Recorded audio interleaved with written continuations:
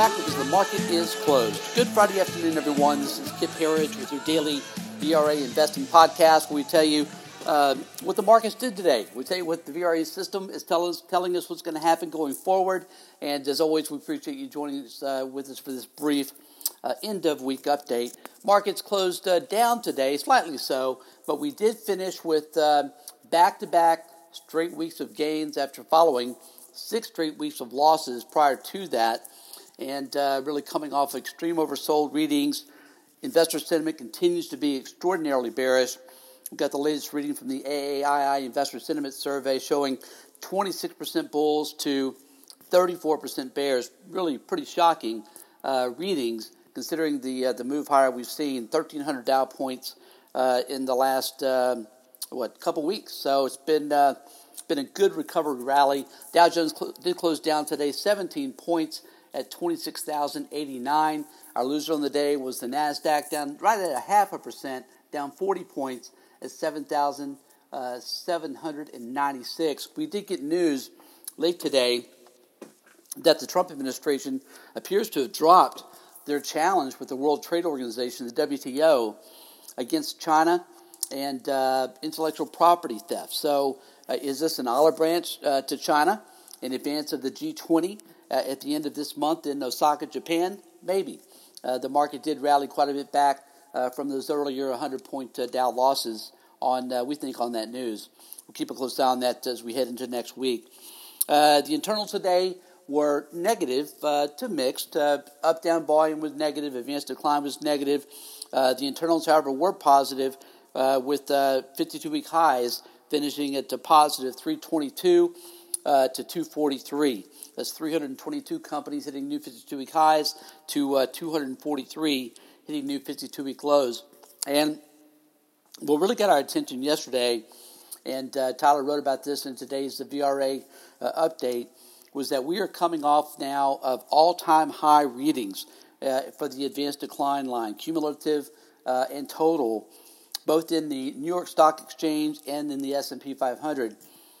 Folks, this is not the sign of a market that wants to reverse. This is a sign of a market that's broadening and that we believe is going to continue higher. Sectors today. Of the 11 S&P 500 sectors, 6 finished higher, 5 finished lower, led by utilities on the upside, up right at 1%, and tech was down 0.8%. Gold today finished at $13.44, really unchanged on the day after hitting a new annual high at the open this morning. We continue to like the precious metals, particular gold, and the mining stocks even more so. Oil today closed at up 23 cents a barrel at $52.51. Bitcoin, again, which has been our risk-on, risk-off signal indicator, finished up another 183 today at 8,419. Continues in full-on bull market buy mode here. And we have in our VRA investing system, right now we're sitting at 9 out of 12 screens that are bullish. That is unchanged. Continues to point to a strong economy, even in the face of everyone saying that a recession is nearing. Jeff Gundlach was out with that late yesterday, saying that he believes there was a 45% chance for recession in the next 6 months. Jeff Gundlach has made a habit of being very wrong about his recession calls. Actually, one of the worst signal callers out there when it comes to this kind of thing, even as much money as he runs. We just want to point that out to you. Again, we believe that the markets are headed higher. We believe there'll be momentum heading into the G20 on the hopes of some kind of a deal with U.S.-China. We don't believe that's the case, but we believe the lows are in place. We call that some time back, and we believe that dips must continue to be bought, again, especially with breadth hitting all-time highs.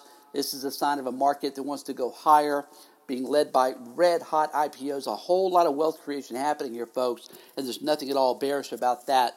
U.S. economy continues to fire on all cylinders in our view, and led by rate cuts, which are really helping. If you look at the housing stocks, one thing we focused today on, and we've been focusing on with our clients, is that housing stocks have been red hot.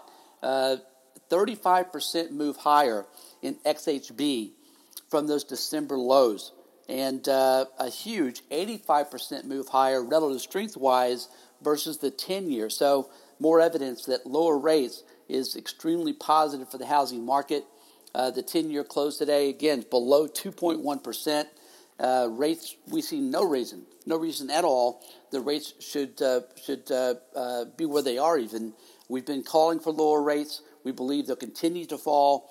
Again, the international rate market is so competitive, it makes very little sense for our 10-year to be at, let's call it 2.1%, when you can get a 10-year in Europe or Japan for 0 to 1%. So we believe it's a very compelling case can be made for lower rates, supporting a rising stock market still.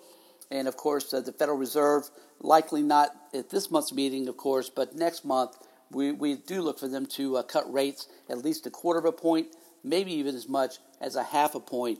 That's the right move in our opinion. Folks, as always, thank you for joining us. Again, my name is Kip Herriage. Please join us at VRAinsider.com. Again, VRAinsider.com. Until Monday after the close, have a great weekend, and we'll see you then.